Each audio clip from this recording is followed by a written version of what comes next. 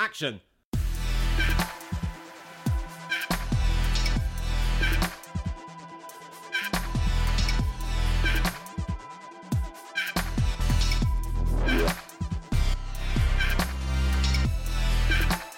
Welcome to Torn Stubs with me, photographer Robert Gershenson, and Joshua Winning, the greatest film critic you've never heard of. And we're going to the movies, sort of. We're back in lockdown, so this is our lockdown reboot episode where we'll give you some recommendations to get you through the COVID blues. This time around, we're concentrating on sequels, remakes, and reboots. And we're getting the good china out because we have guests. Please welcome to the pod, filmmaker Lloyd Eyre Morgan and actor Sam Retford. Boys, how are you? Very good. How are you? I'm very well, thank you. Sam, you good? Yes, very good, thank you, mate. Thank you very much for having us on. That's all right, thanks for coming on. Lloyd, you've co-written and co-directed a short film called SAM with your filmmaking partner, Neil Ely. That's filmmaking partner in filmmaking, not life partner. And Sam, you are the co-lead actor. How did this film come about? It came about because myself and Neil were working with MenCap, creating and devising a theatre piece with adults with learning disabilities. And we were talking about kind of subjects they felt they hadn't seen on television or in film, and sexuality kept coming up again and again. So we decided to write a story about it. Just for those who don't know, what is MenCap? MenCap is the leading disability charity in the UK. Tell us about the film. Sam is obviously in the film. He plays a character called Sam. That's not confusing. There's another character, isn't there? Called Sam. Called Sam. And tell us about the film. How do the two characters meet? What's the story? I'll let Sam take this one away if you want, Sam. Okay, yeah, cool. Well, I'm Sam, and I play Sam in Sam. And Sam is about two Sams who meet on a set of swings. And yeah, they create this beautiful friendship and progress through the film to learn loads about each other. And yeah, we see through the camera's eye their friendship grow into a beautiful relationship. And yeah. When you got cast and you found out the film was called Sam, did you think, oh my God, this is it? My own sitcom. I'm going to be the new Seinfeld or the new Drake and Josh. No, it was part of my contract that the film and all characters had to be named after me. That's not such a bad contract. Tell us about the other Sam, George Webster. He is basically, the film is made almost for people like George.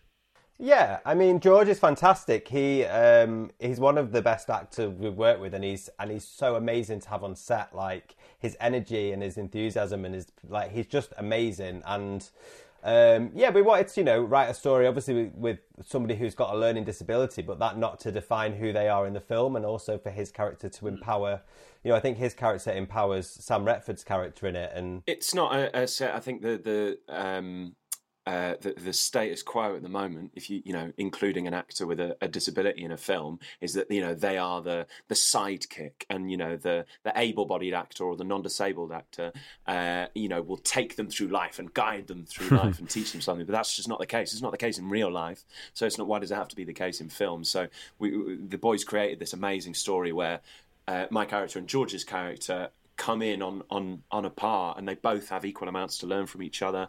The character that I portray is from a more so disadvantaged background than George's character, so there's lessons to be learned there, and it just creates this beautiful realistic dynamic that me and George have in real life. Like, we'd go out for pints before we started filming, and we just have a laugh, and it was a real amazing chemistry to then put a camera in front of.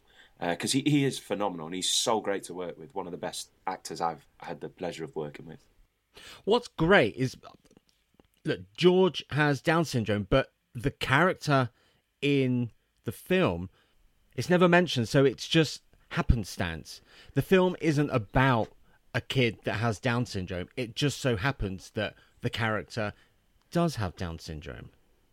Yeah, the film's about sexuality. The film's about friendship. The film's about two boys on a swing. It doesn't matter who they are or where they're from or what they've seen or been through. It's just two boys on a swing. That's it.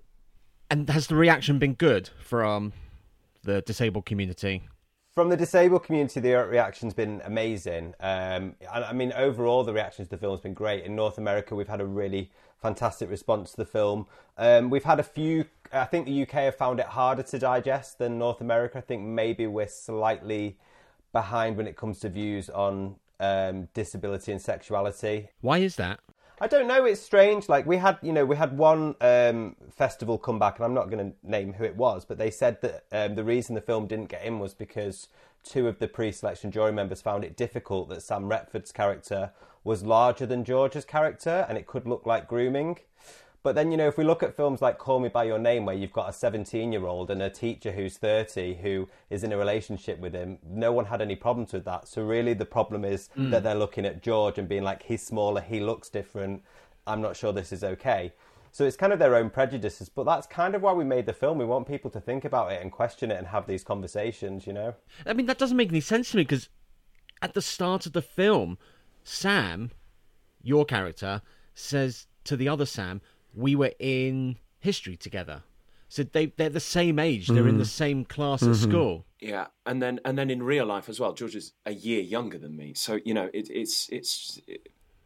the problem is not with age. The problem is that said people who would watch it and have a problem with it can't admit to themselves that what they have a problem with is someone with a disability having a relationship with someone who doesn't have a disability. That's why they can't fathom, and they can't admit that to themselves. So they couldn't possibly turn around and say that. So the closest thing is, it makes me uncomfortable. Why does it make me uncomfortable? I'm not going to admit that to myself. What I'm going to say is, this is my reasoning. So Lloyd, how do you and Neil, your co-writer, co-director, how do you deal with that when a festival rejects you? What conversations do you have with them afterwards? I mean, I think one, conversation, it's happened with two festivals that have been transparent with the feedback of why it didn't get in the UK. In the UK, it's so interesting. So like in North America, we got into kind of 6 Oscar qualifying film festivals. And in the UK, we didn't actually officially get into one film festival. And you kind of go, what's the view? Like, how does that make any sense in the terms of, if it hadn't got into any American ones, I'd have been like, okay, fair enough, maybe it's not that great. But like the fact that it got across the pond so well received, but over the UK,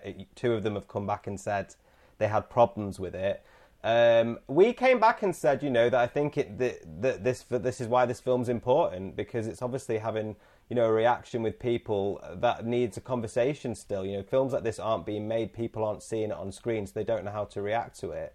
And we want to expand it in the feature film that we're going to shoot next year, and we're going to include some of these views in the characters in the film, so people can we can discuss it more and further, and kind of hopefully educate people and bring it to light that it's okay for somebody who has a disability, who has full capacity, to go out with and love and do whatever they want. They wouldn't question someone who can walk having a relationship with someone in a wheelchair. So why is it when you have someone who doesn't have Down syndrome getting into a relationship with someone who does have Down syndrome? Where is the disconnect, and how do you, aside from making films like this, what is the solution? How do we get people past that hurdle? I'd have to disagree with that. I'd say I think that there is an innate systemic problem with people's opinions against someone with any disability. I think I personally have seen that. Growing up around disability, I've absolutely recognised that, and I think. Personally, the way to solve it is exactly what we've done, and get rid of any preconceptions of relationships and going, this is what happens in real life. Now we're going to put it in front of your face. So when you wake up in the morning and turn the TV on, what you're seeing is not, a white, cis, quote unquote, normal couple. You're seeing a real couple. You're seeing what you would walk down the street and real relationships that happen. And as soon as people start to digest things like this day to day, they suddenly start realizing we draw parallels all the time with what we say is normal and what we see on television. We see someone as a hero, as a muscular white man. And we put someone else in that position. People go, oh, that's wrong. I've never seen that before. Or this is quite odd. So we just need to slowly break that down and slowly make this the new normal, and start showcasing stuff that happens in real life in television and film, so that people digest it and see themselves represented on television, see themselves represented in film, so that they can then go up there and say, oh, I feel represented, I feel worthy, that my story is interesting. It's not just his story that's interesting, my story is interesting as well and deserves to be told.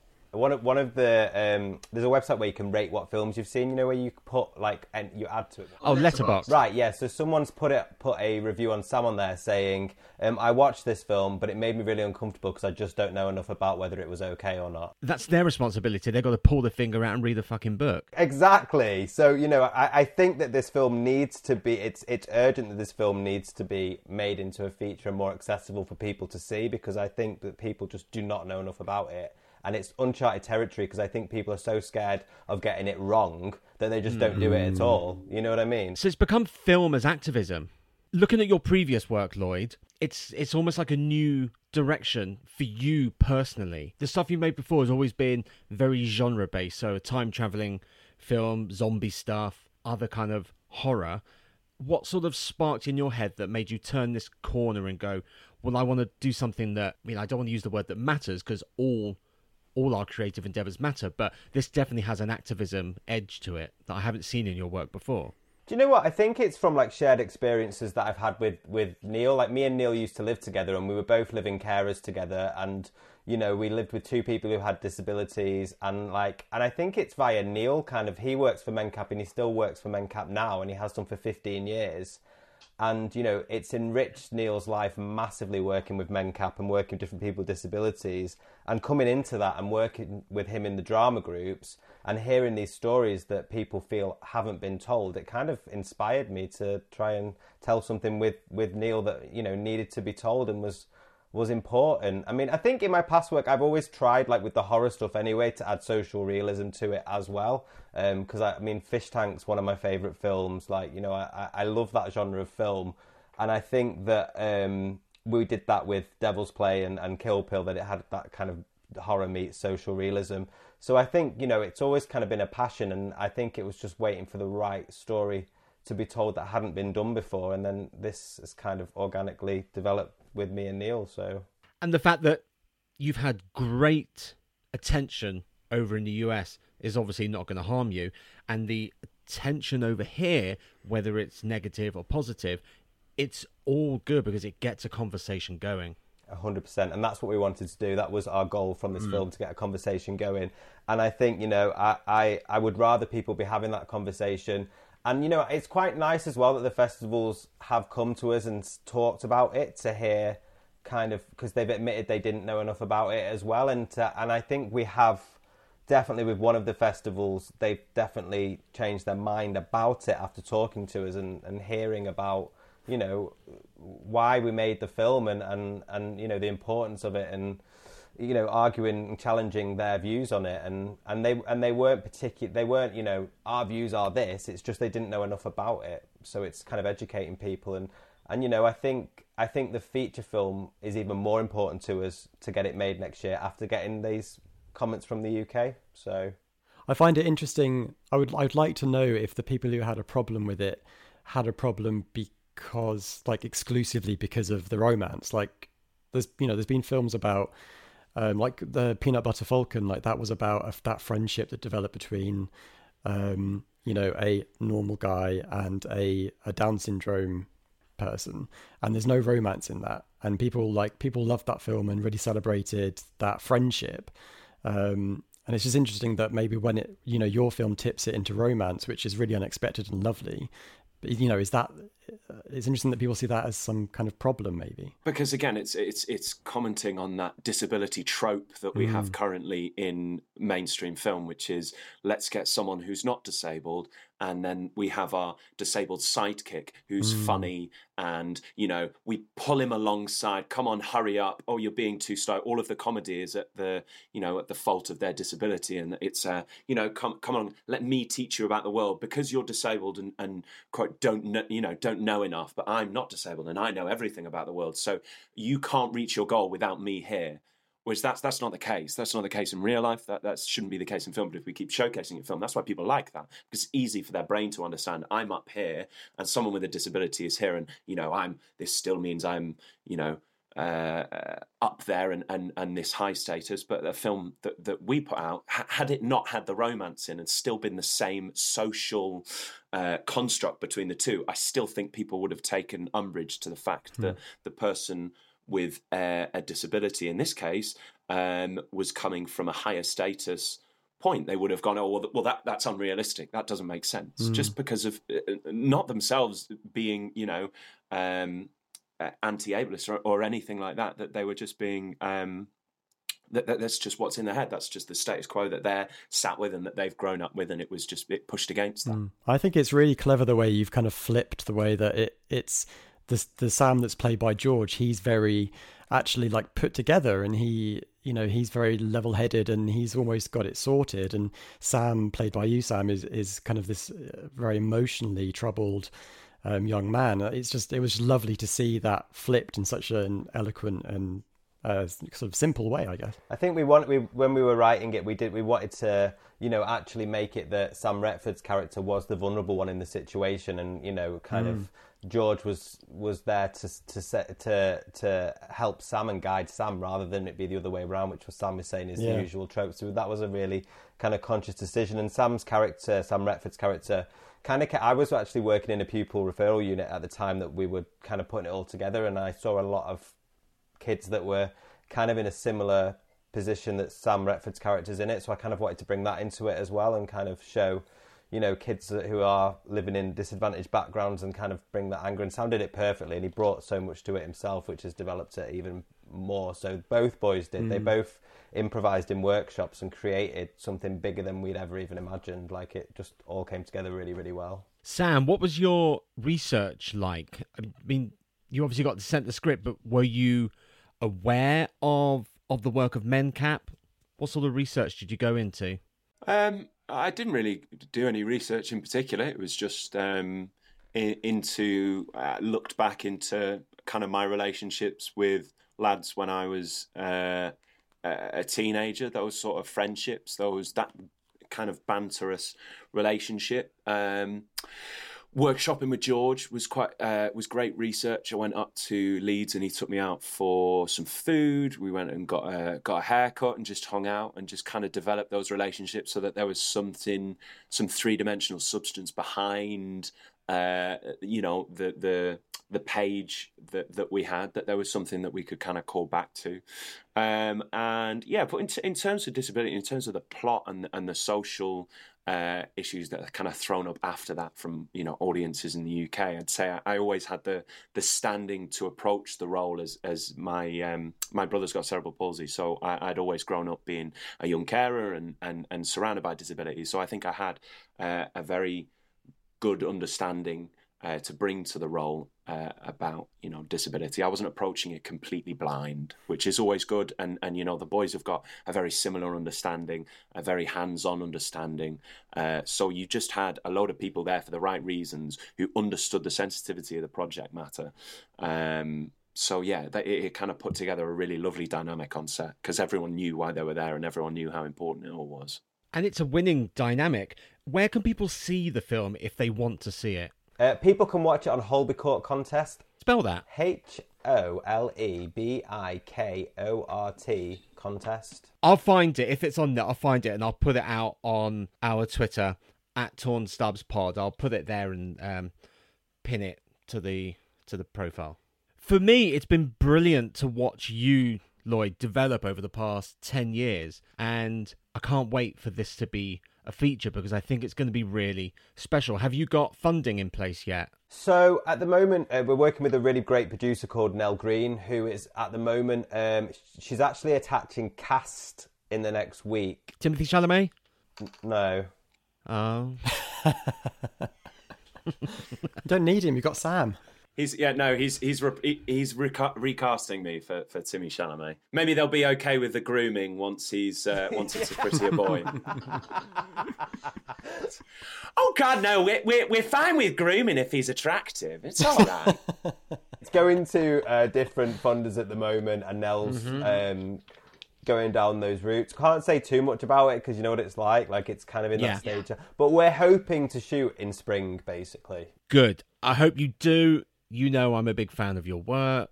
I've known you for years. Love your work. Love your work. Love your work. Love your work. So let's move on. Let's talk about our recommendations. Sam, as a guest, I invite you to go first. What is your first recommendation for a reboot, a sequel, or a remake? Recommendation number 1, I'm going for Ocean's 11. Oh, That's quite a the classy Steven number. Soderbergh version. Steven Soderbergh version, exactly. And you first saw this when? I first saw this about 3 years ago on a plane, and then I watched it properly when I got home because I absolutely adored it. What is it about that film that you like? I mean, I haven't seen it in years. Have we all seen it? Yeah.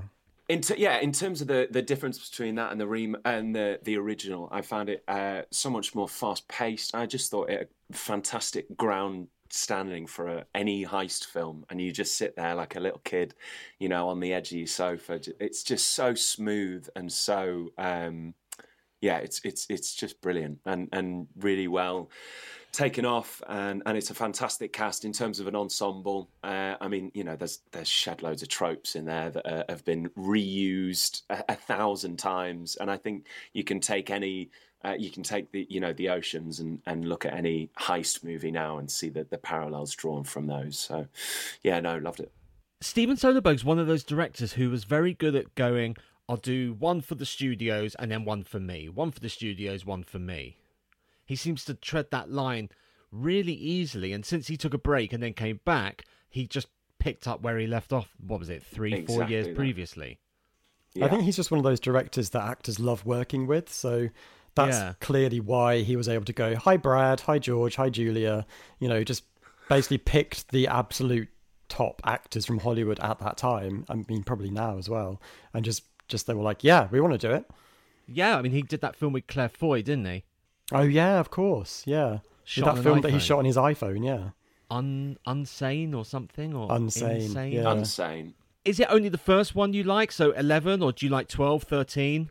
Do you like the remake? The remake of the remake? I also did actually enjoy the remake of the remake. I thought it Ocean's still 8. retained the Ocean's 8. Yeah. I thought it still retained the original flavour, but wasn't too repetitive. I mean, the films are pretty much exactly the same, but you know what you're getting. You log on, you get you hit play, and you get a team of really smooth criminals going through. You get a load of tuxedos. You get some nice walking scenes of them walking through, a casino or something, and you're just like, yeah, and you know what happens at the end of it. They rob a shed load of money, and it all goes great. Yeah. So yeah, you know what you're going to get with them, and have the same amount of enjoyment with them all. But yeah, definitely found that the remake was the original remake was a lot more fast paced than the Rat Pack version. Well, I think that's definitely to do with the time it was made, the 60s. It was probably fast paced for the 60s, but not now. Even the back in the 60s, I mean, even the dialogue is super quippy and sharp. It's really great. You get some great lines, and yeah, really good fun. My main memory of the Ocean's 11 is the gymnastic guy doing a backflip, and he had to land on his butt on the thing, and it just is like mind-blowingly acrobatic. Basically, that's my main memory of it. No CGI. No CGI. That it looks really painful. Like, yeah. He probably can't walk now, so his service to film. And isn't he like he's honourable. like basically folded in half inside something? In the box. He goes in the box, right? Yeah. It does not Yeah. look comfortable. And Don Cheadle with his awful Cockney accent. Horrendous, but it just, I mean, it's horrendously incredible. And you just, It's so bad it goes all the way round to, it actually works. Like a piano has to be slightly off key to sound in key. Okay, so that's Ocean's 11, directed by Steven Soderbergh. Lloyd, what's your first recommendation? Well, do you know what? I only just realised that we were allowed to do sequels. I thought it was reboots or remakes. Sequels too? In that case, I mean, my choice for a remake was going to be the 70s Invasion of the Body Snatchers. Ooh. I only like it because I watched it when I was a teenager, and then I used to take my like video camera into school, and we'd make films, and we made our own version at lunchtime because I was like, guys, I've got this great idea. Did you remade a remake? Yeah, and I just pretended it was my idea, and no one had seen it, obviously, because we were like in year like 8. I've still got all of the old films I used to make as a teenager. Have you? Oh, wow. Yeah, like. Do you ever watch them? I mean, not, but sometimes I've got them all. I recently got a VCR to, like HDMI, like a converter. So I've got them all on the computer now. Oh, I see. All my old short films are still on DV tapes and VHS, and I have no way of watching them. But quite frankly, I have no interest. Who wants to? I have no interest. I don't even like looking at photos I've taken like 5 years ago, and those films are even longer. Because you develop, right? Joshua, you must have this, that if you go back to an old manuscript, maybe you hadn't touched for years, do you ever think, who the fuck wrote this piece of shit? I don't really go back and look at those things. No, because it's just like a different person. Because your skills move on. Sam, you must have this with... Do you ever catch glimpses of old performances and think, I'm making wrong choices there? Oh, my entire film collection. I really struggled to choose anything for this because I haven't really watched anything that I haven't been in. I just kind of spend most of my days rewatching stuff I've done to remind myself that I was once slightly successful, and yeah, just kind of self-masturbate over my own archives. So no, I really enjoy watching them.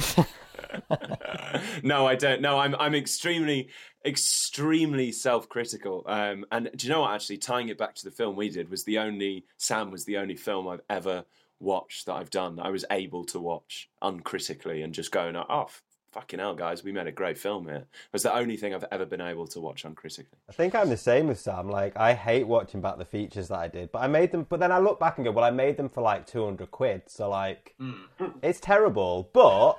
It's learning wheels. Like, I learned how to make films making them because we made them for nothing, and like I just learned everything and could make cock-ups, and it didn't really matter because no one really saw them. That's the best way to learn anything. You just fuck up and learn from your mistakes. Just do it. Just do it. Yeah. Lloyd, what's your recommendation that you're actually sticking with? Is it Invasion of the Body Snatchers? Well, it is, but I mean, I was gonna do I've recently just watched 2 reboots in a row that I can say safely to stay away from this lockdown. Okay, we'll come back to those. Well, then yes, it's Invasion of the Body Snatchers, but it's also the remake of The Evil Dead, and it's only because I think they didn't fuck it up, and I love the original. The original's one of the reasons that I wanted to become a filmmaker, because I was like, oh my god, they've made this for like nothing, and it's crazy. Like when I was like 8 watching it. I've never been a fan of the Evil Dead. I never got the appeal. Joshua, that's more your thing, isn't it? I love Evil Dead 2, and actually the remake is pretty good. They did a nice little kind of like, bringing it to like socio issues in there with like drug addiction and stuff. They did it really well. Like I was pretty impressed considering it could have been diabolical. It's the same director as Don't Breathe, I think, Fede Alvarez. Oh, I like Don't Breathe. But Sam Raimi didn't direct the remake? No. Okay. Joshua, what's your recommendation? Sticking with the horror theme, one of my favorite reboots, I would say, is Scream 4 from 2011. Was it a reboot or was it a sequel? It's a reboot-quel. It's like a reboot that's also a sequel. So it was like basically a decade after Scream 3, which has been... I mean, people are really funny about Scream 3 now. People seem to actually quite like it, but I always thought it was just a bit Scooby-Doo and weird. What was weird about it? It was very cartoony. It was the one where Kevin Williamson, the original writer of the films, he didn't do anything on it. I don't think he had a very brief kind of outline for it. And then another guy, Aaron Kruger, he came in and wrote the script. And it's just really tonally wonky. It's like it doesn't really fit with what went before.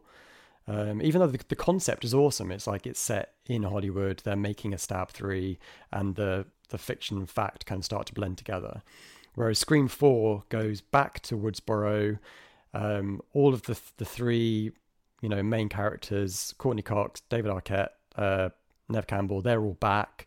It's new decade, new rules, and it's kind of like readdressing horror in the noughties and kind of bringing that knowing Scream dissection to that kind of contemporary horror. So it's quite meta as well. It's very meta. Yeah, it's about reboots and sequels. It really looks at, there's an amazing bit with Hayden Panettiere where one of the questions that Ghostface asks her is name the reboot, and she basically has this great long list of reboots that she just lets off. And it's a real shame because I'm pretty sure she did the whole thing in one take where she listed like 30 films, but they actually cut the shot so that you don't see her delivering the entire list in one go, which is a shame, and because it's fucking impressive. Who directed it? It's Wes Craven. It was 5 years before he died. Oh, okay. Because I can't imagine them doing anything Scream without Wes Craven, but I know there's been a TV show. There's been a TV show, and they are doing Scream 5 with, I could never say his name, Matt Bettinelli-Olpin and Tyler Gillett. And they did Ready or Not, which was a really fun slasher, proto-slasher horror film a couple of years ago. So I can see why they've been chosen to do it, because Ready or Not has a really fun, dark sense of humour. So I mean, I'm open-minded. They've got the cast back again for Scream 5, so I'm open-minded, but I don't know if they'll be able to match. Sam, you're what, 21, 22? 21. So you're 21, so... Did Scream? Have you seen Scream, the whole series? Yeah. So yeah. Did you see that as a kid, or did you see it sort of late teens? Because it came out when Joshua and I were 13. I was early teens. Sorry, yeah. Didn't read for me massively. In the same way. But Joshua knows I'm not much of a fan of it either. I prefer the darker stuff. So, A Nightmare on Elm Street is more my thing. I prefer murderous child molesters over jealous jock boyfriends. Yeah, I think I saw it a little bit too critically as opposed to kind of the culty origins of where it sits for people usually. And I think that comes with viewing it at a later date, at a younger age. I think I just saw it was a little too light for me. A little too light. I just love the characters. Sam loves Schindler's List. Nothing more. Yeah. Lloyd, what about you? Do you know what I've heard? I've heard that Scream 5 is going to be set in the real world with them killing... Ooh, like a New Nightmare kind of thing. Yeah. Oh, see, that gets me excited, because I love Wes Craven's New Nightmare. Yeah, oh, me too. Wes Craven's New Nightmare is like... the best one. Well, number 3 and that one. And I love Freddy's Dead as well. Freddy's Dead, that's Rob's favourite one. No, that's the one I used to watch most. I love New Nightmare. I think I love that meta stuff where whether she's playing Heather, or whether she is Heather Langenkamp or Nancy, her hair is still massive and she's got far too many teeth for the mouth. It's the same character. It's the same character. Yeah. Okay, my recommendation, sticking with horror as well, it is Twin Peaks Fire Walk With Me. Oh yeah, because we did that Twin Peaks weekend, and then you went home, and after spending a whole weekend watching Twin Peaks, you did then go home and watch the film as well. Years ago, Joshua and I went to something called the Lynch Lock-In at the Battersea Arts Centre, where they were going to show Series 1 and Series 2, all the episodes of Twin Peaks back to back. So it started at about 11 a.m. on Saturday morning, and it finished at about 6 o'clock, 6:30, 7 on the Sunday evening, with only 2 breaks for breakfast on Sunday morning and sort of late lunch dinner on Sunday. Yeah. And the whole place was done up like various rooms in Twin Peaks. There was musical guests singing during lunchtime. They didn't show Fire Walk With Me. We watched the whole thing, and then I thought, right, I'm not missing the chance here. I'm going to rewatch Fire Walk With Me. So I did that back at my friend's house, holding my eyes open because I'd only had 3 hours sleep the night before. Fire Walk With Me is the film that David Lynch made a year after the series was cancelled, and it acts as a prequel and a sequel, and it's a psychological horror that really allows him to sort of delve into sort of the abstract, surrealist and Dadaist sort of aesthetic and narrative tropes that he absolutely thrives in. And it features a career best performance from Cheryl Lee, who plays Laura Palmer, and Ray Wise, who plays her dad Leland. And it kind of paved the... I mean, it failed on release. It wasn't a box office hit. It did very well in Japan, but what doesn't do well in Japan, Random. it paved the way for Lynch to have the freedom to make things like Lost Highway and Mulholland Drive and Inland Empire. But this film it's an exploration. Again, I mean, these are themes that Lynch keeps coming back to. He explores that sort of dark and seedy underbelly of Americana through sort of neo-noir, nightmarish visions. It is an intense horror film with a brilliant soundtrack. Have either of you two, Lloyd or Sam, are you familiar with Twin Peaks? Yeah, I've seen it all, yeah. No, I've not seen it. I feel like it's one of them things, though, that's quite hard to get into if you've not watched... Because I watched it years and years ago. I feel like it's one of them things where we're kind of like trying to get someone to watch, like, Buffy now. Do you know what I mean? And they're like... Well, you're saying it's of its time. Everyone should watch Buffy. You could only really be into it now if you have an emotional connection from the past. I feel like it's got that kind of like cult nostalgic kind of vibe to it that I think people love who knew it back when it was on VHS. I think it's one of the things that's hard to get into, personally. I could be wrong, but I don't know many people that are like, oh my God, I've just watched Twin Peaks for the first time. Do you know what I mean? Well, strangely, one of my mates, Michael, I turned him onto it just before the third series came out a couple of years ago. And I said, look, Twin Peaks is coming back. I think you should watch series 1 and 2 before you watch series 3. It's been 25 years. And he absolutely adored it.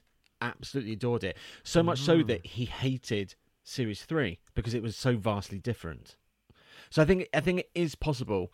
I personally would never, ever dare compare Twin Peaks to fucking Buffy. Buffy forever. Buffy forever. Buffy forever. You're outnumbered, Rob. Fuck off. Sick of hearing about Buffy on this podcast. Twin Peaks kind of like set the mold in terms of like 40-minute genre drama, I would say. So Yeah. going back to it now is kind of like going back to like when they invented like bicycles or something. It's like you can see what they were going for.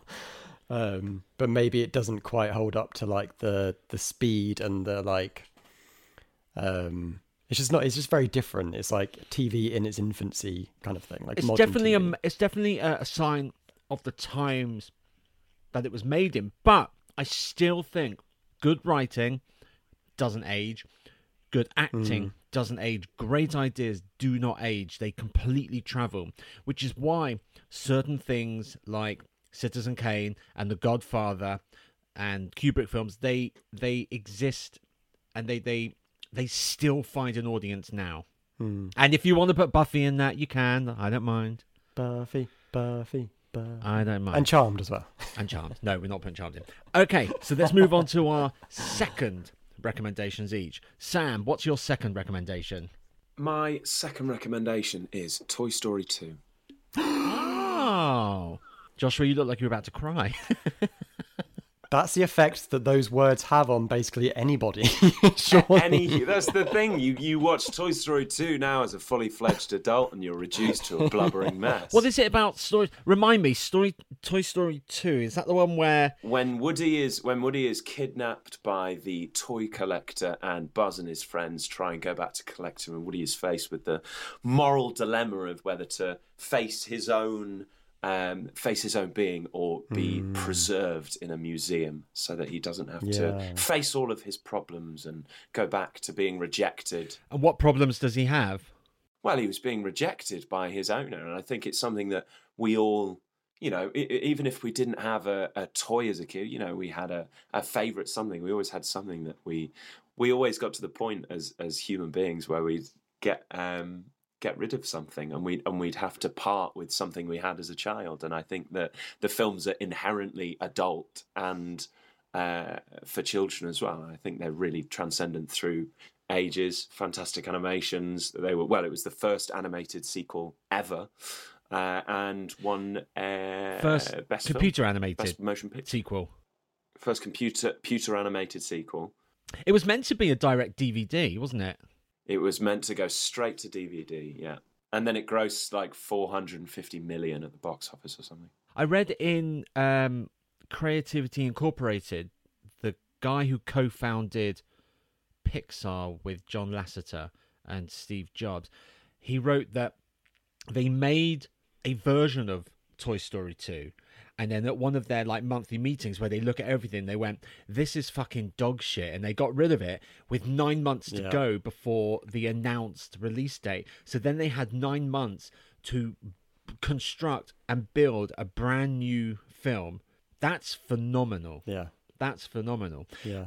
Why Toy Story 2 and not Toy Story 3 or 4?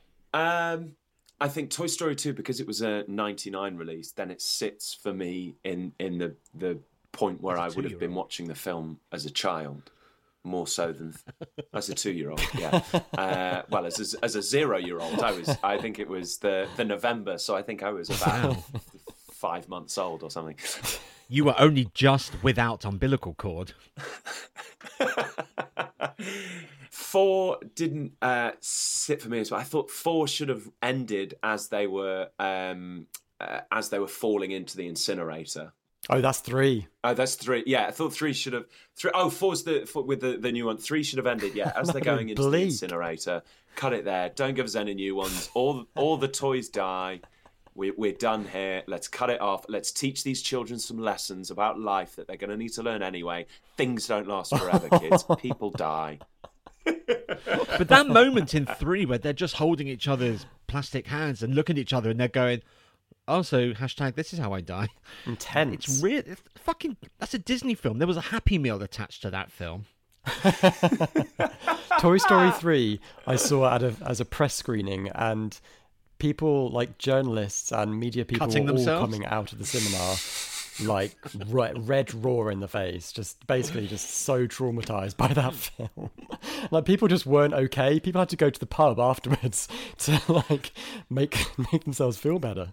Oh, I wish I could just go to the pub and make myself feel better about my childhood. Oh, lockdown. Therapy session for Sam. That could be your autobiography, My Life Through Toy Story Films. I remember seeing the first one in the cinema, and I just so vividly remember being completely blown away by this new technology. Because Joshua and I, and I'm sure Lloyd as well, we're of the age where we were very conscious of the CGI revolution. So, you know, we grew up on Spielberg, and then suddenly Terminator 2, and then Toy Story and Jurassic Park was like a year or two before. So seeing something like Toy Story was mind-blowing, absolutely mind-blowing.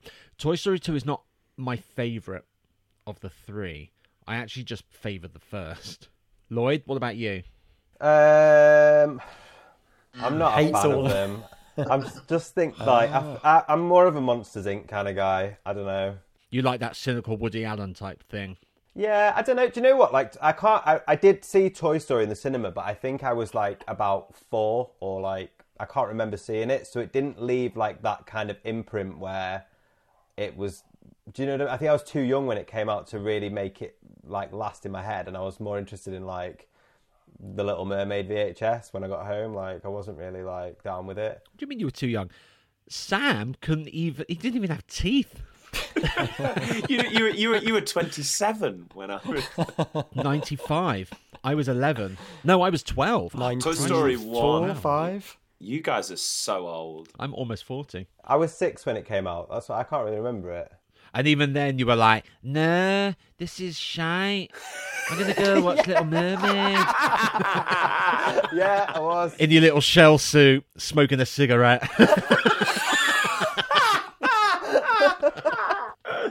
Lloyd, what did you think of Monsters Inc? Is there a sequel to I've not seen it. I didn't see the sequel actually, but I did. It's really good. Is it? It's really good. It really. I only watched it a couple of months ago, and it was really great. It's got some great visuals in it. I watched Toy Story 4 the other day for the first time. I thought it was all right. Now you can connect with it. You've got the life experience of Woody. But Toy Story 2. Toy Story 2 is your recommendation, Sam. Toy Story 2 Strikes Back. is my Empire Strikes Back, which is also a fantastic sequel. Okay, Lloyd, what's your... This will be like your fifth recommendation, won't it? Do you know what? I'm going to go a bit Christmassy, a bit like feel-goody. I'm going to go for Gremlins 2. Oh, yes. Because that is kind of a reboot quel as well. I love Gremlins 2.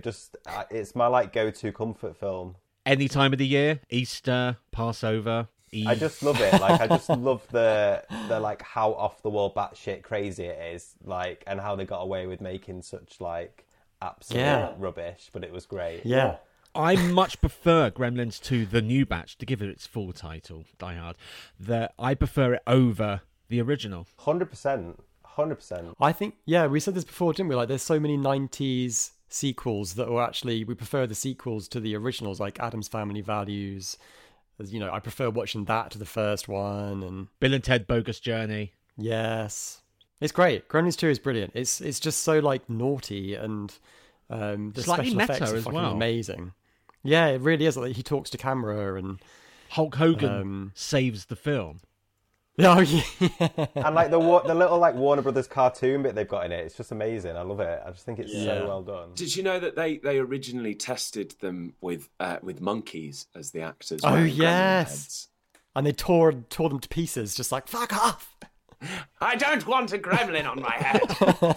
Is that true? Did they try monkeys? Yeah, so they tried monkeys and put gremlin costumes on them, and then they just hated it. They and were were like, mental. "No, I'm a monkey, not a gremlin. Stop it." How could they even possibly perfect think that English. was going to work?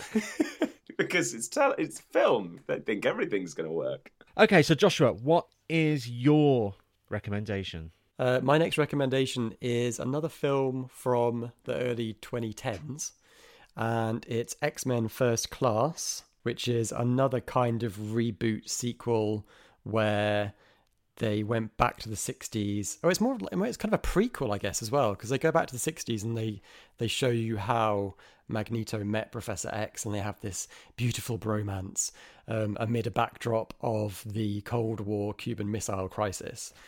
I think I saw it with you, Rob. I think we did. I think we saw it at the I feel like View in Leicester Square. And I remember because we sat there and we were both expecting it to be a bit shit because 2 years before we'd had X-Men Wolverine, which was actually properly terrible. And about an hour into the film, I remember you turning to me and going, "This is really good." And you were just so And they very rarely joyfully talk in happy the about it. But also, Matthew Vaughn had only joined the project 11 months before it was coming out in the crazy. cinema. And for the amount, for the scope of the film and the amount of CGI, that's a phenomenal achievement. But he said that because he had signed on to do X-Men The Last Stand 5-6 years before that, and he actually ended up walking away from it because they didn't give him enough time. But then they gave him even less time on X-Men First Class, but he had made Kick-Ass and Stardust by that point, so he had this kind of cinematic shorthand. He knew how to make big films like this.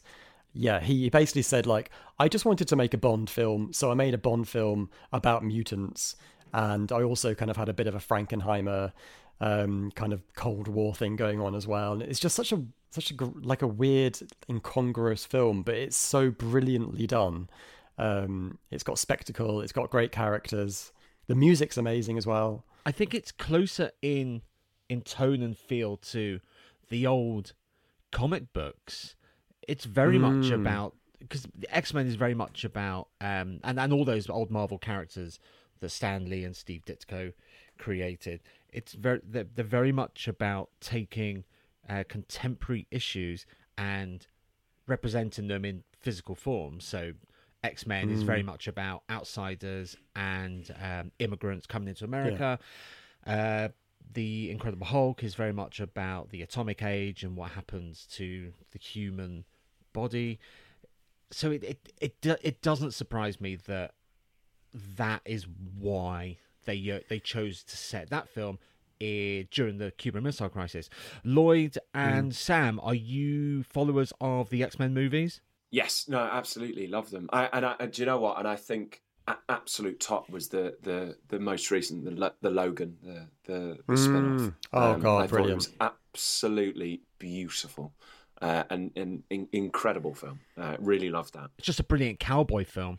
It's a brilliant. It's a western, isn't it? Yeah. I mean, it really is. It's fantastic. Yeah. Lloyd? Yeah, I love the X-Men films. I think it's such a shame that some of them let down the series, that like you can't watch them all as like a consistent collection. That's my only kind of downfall with it. It does feel like either they are shit hot or dog shit.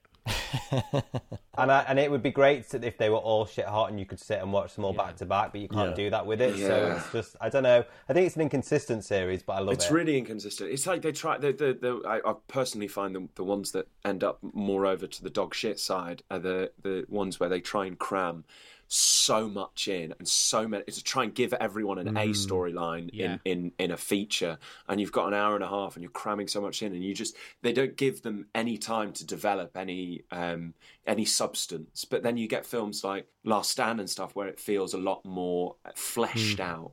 That's weird. Last Stand is one of those ones that it will always be, of that original trilogy, it's always going to be the black sheep, because it wasn't made by Bryan Singer. It was made by Brett Ratner, who doesn't have his own voice. He's very much I will just create a film because in the way that I think it should be made, because it's part of this universe. He did that with sort of Rush Hour. He did that with Last Stand. He did that with not Manhunter. Red Dragon. Red Dragon. He did that with Red Dragon. So his films are always going to be compared to the thing that he is emulating, if he is emulating. But when you watch Last Stand now with fresh eyes, it's actually I really fucking love it. good. And actually, Brett Ratner was really lucky because Matthew Vaughn, he wrote the script, he storyboarded the entire film of The Last Stand. He basically just did all the hard work, handed it to Brett Ratner, and was like, "You can fucking do it," and he did. So all Brett Ratner had to do was say, "Put the camera action." there." Yeah, action. I guess. My last recommendation is a brilliant film from 1999. It is a remake of a film from the 1960s. It is The Thomas Crown Affair, directed by John McTiernan. You didn't do Jay and Silent Bob the reboot. No, that's too obvious, and we've Too spoken about that obvious. before on the pod. Anyway, it's too obvious. It's called Reboot. The Thomas Crown Affair is Pierce Brosnan's best role and performance to date. Have you all seen it? I've seen it and I've got no memory of it, but I know it's very elegant and well done. I feel like it's like a mum film. Like my mum likes to watch it. It's directed by John McTiernan, who directed Die Hard with a Vengeance, Last Action Hero, and Predator. He is a director who has this brilliant track record with combining action and plot. The action in his films is not just there for visuals. It's not just there for just for show. What he does with this film, he scales it all down. It becomes a lot more subtle, and it's just a brilliant heist movie. It's about a guy called Thomas Crown who is he's a fucking billionaire, and he owns a load of art. And at one point, he has to sell a piece of art in order to, I think it's to cover a deal that's gone bad. Cut forward a couple of hours later, he's arranged a heist because he's so bored in his life. He arranges that a piece of art is stolen from his own collection in the gallery. Then the person who comes in from the insurance company to investigate thinks it's him, and they have this kind of will they, won't they romance, but also a cat and mouse relationship. It's so subtle and it's so wonderfully done. It is like an action film that doesn't really have any action. For me, I much prefer it to the original. I honestly can't recommend it enough. It's one of those films. If it's ever on telly, whatever point I start watching it, I have to watch it right to the end. It's phenomenal. And Pierce Brosnan's good. It's almost like he was made for that role, not James Bond. He was made for that role. Crown, Mr. Crown. Are we all a fan of Pierce Brosnan's James Bond? Yes. He was my childhood Bond, so yeah, whenever I think of Bond, I normally think of him. Lloyd, you were shaking your head? I've never jumped on the James Bond like bandwagon. No. I was more of an Austin Powers kind of guy. Like it's not for me.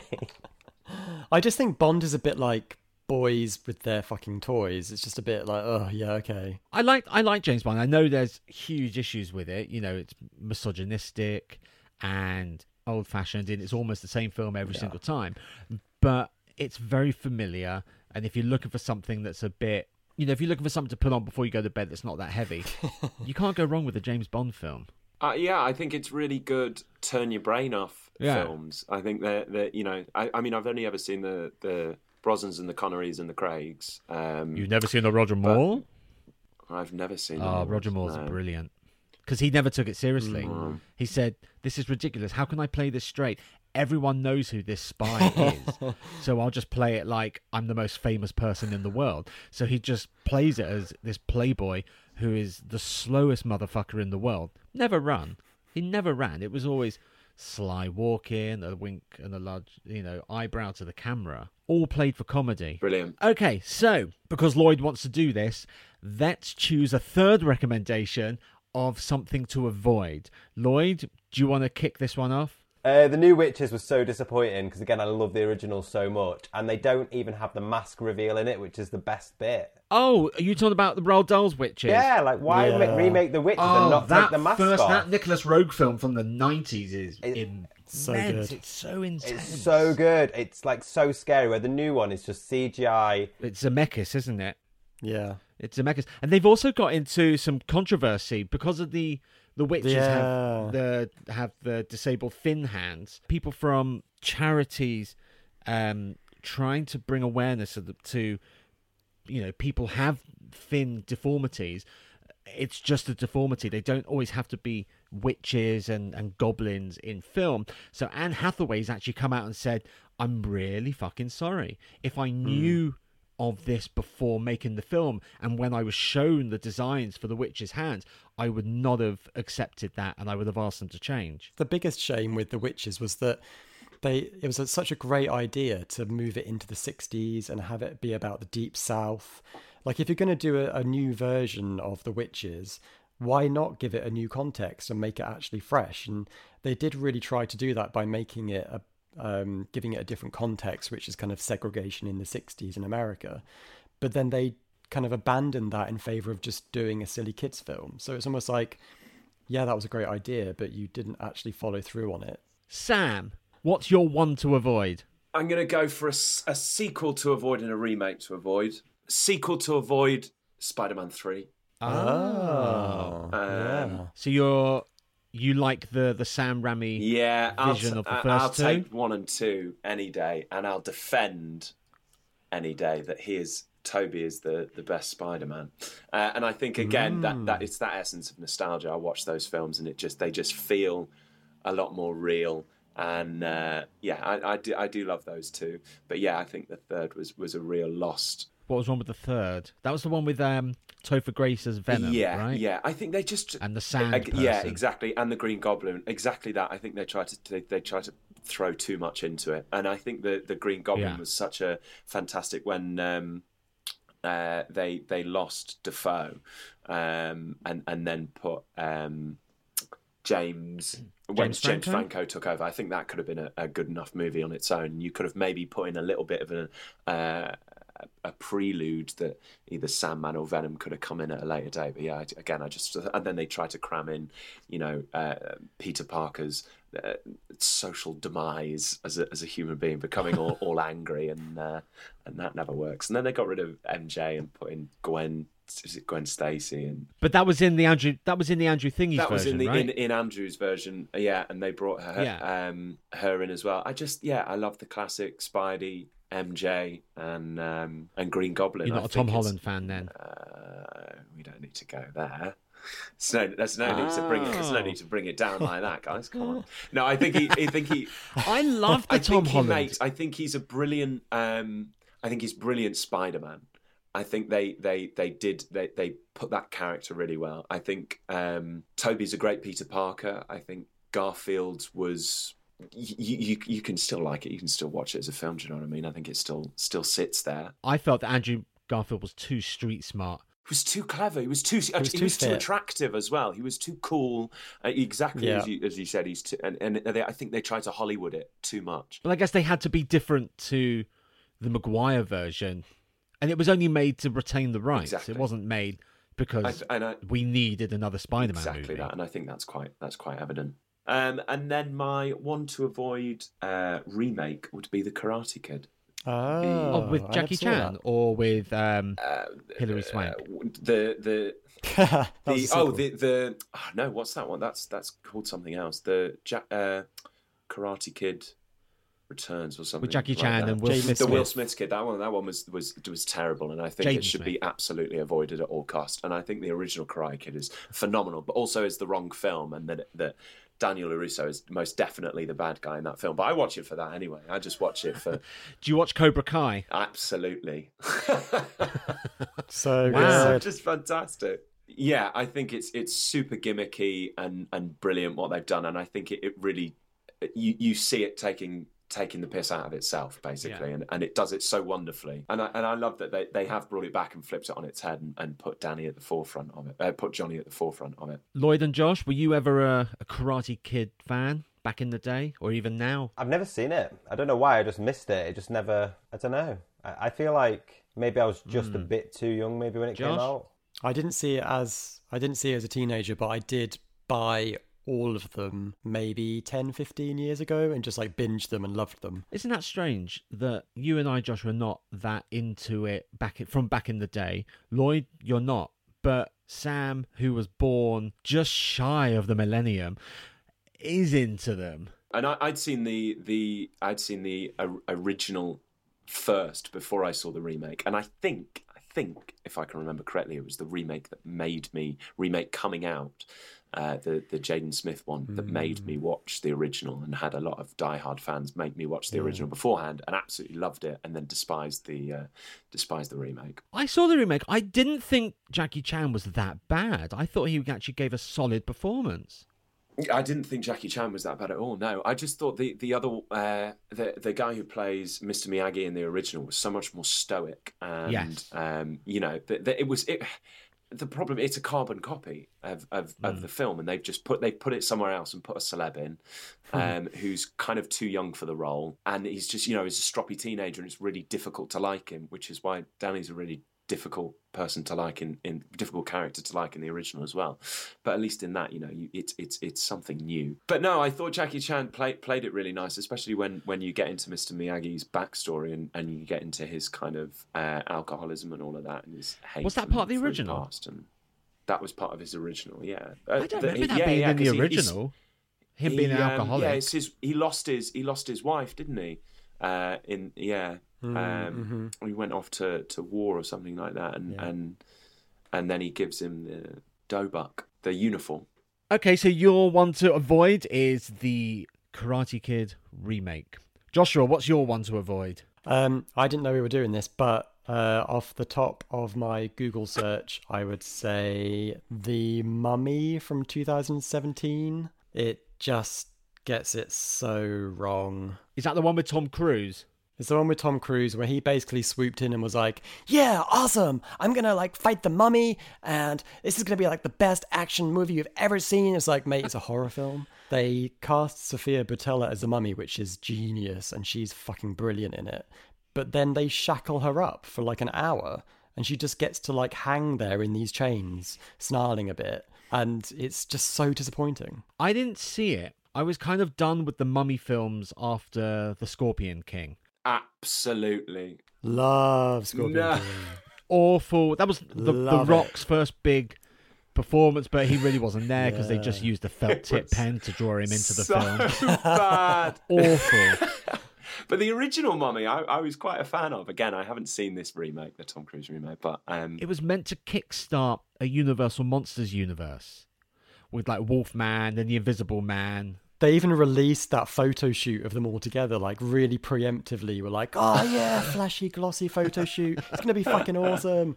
And then 10 years later or whatever, it's like, oh yeah, sorry, didn't actually do it. My recommendation to avoid is the 2016 reboot of Ghostbusters, starring all those people from SNL. Controversial. And directed by Paul Feig. Your favourite. The man is a hack. The man doesn't know how to make a film. He's great at TV. Freaks and Geeks is brilliant. But as soon as he stepped over into film, it's almost like he just said, no, I'm just going to do it for the money. I want everything to be as bland as possible. And the problem with this Ghostbusters reboot is it's not a Ghostbusters film. It's an SNL sketch that is 95 minutes too long. And not funny.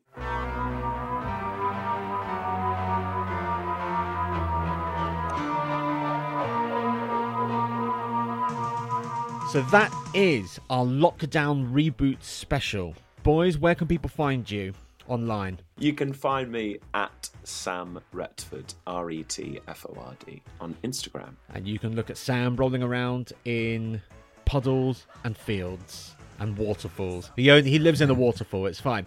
Lloyd, where can people find the film online? What's the Instagram for the film? So the Instagram for myself and Neil is at Aaron Eli.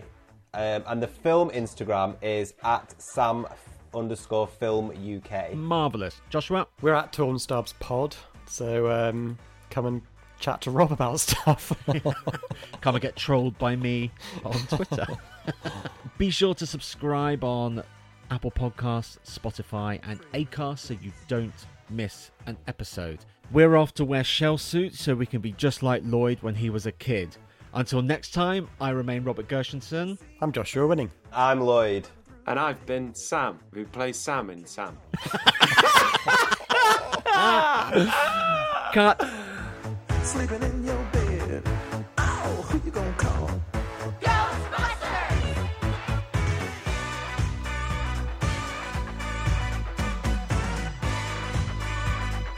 I ain't afraid of no ghosts.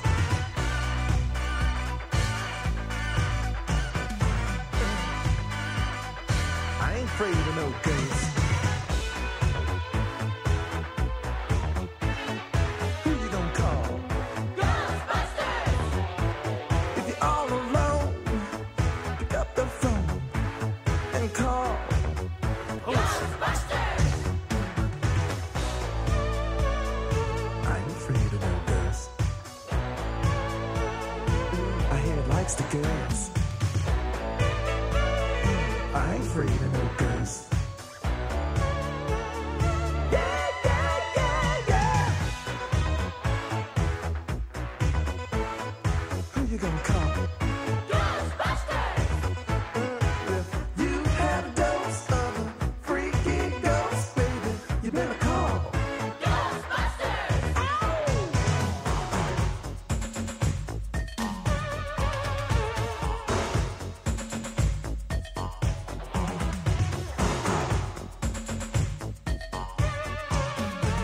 Let me tell you something. Bustin' makes me feel good.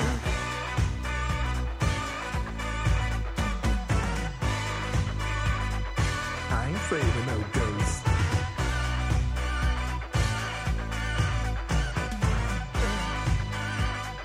I ain't afraid of no ghosts.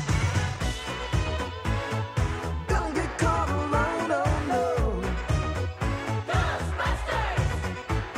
When it comes through your door, unless you just want some more, I think you better call.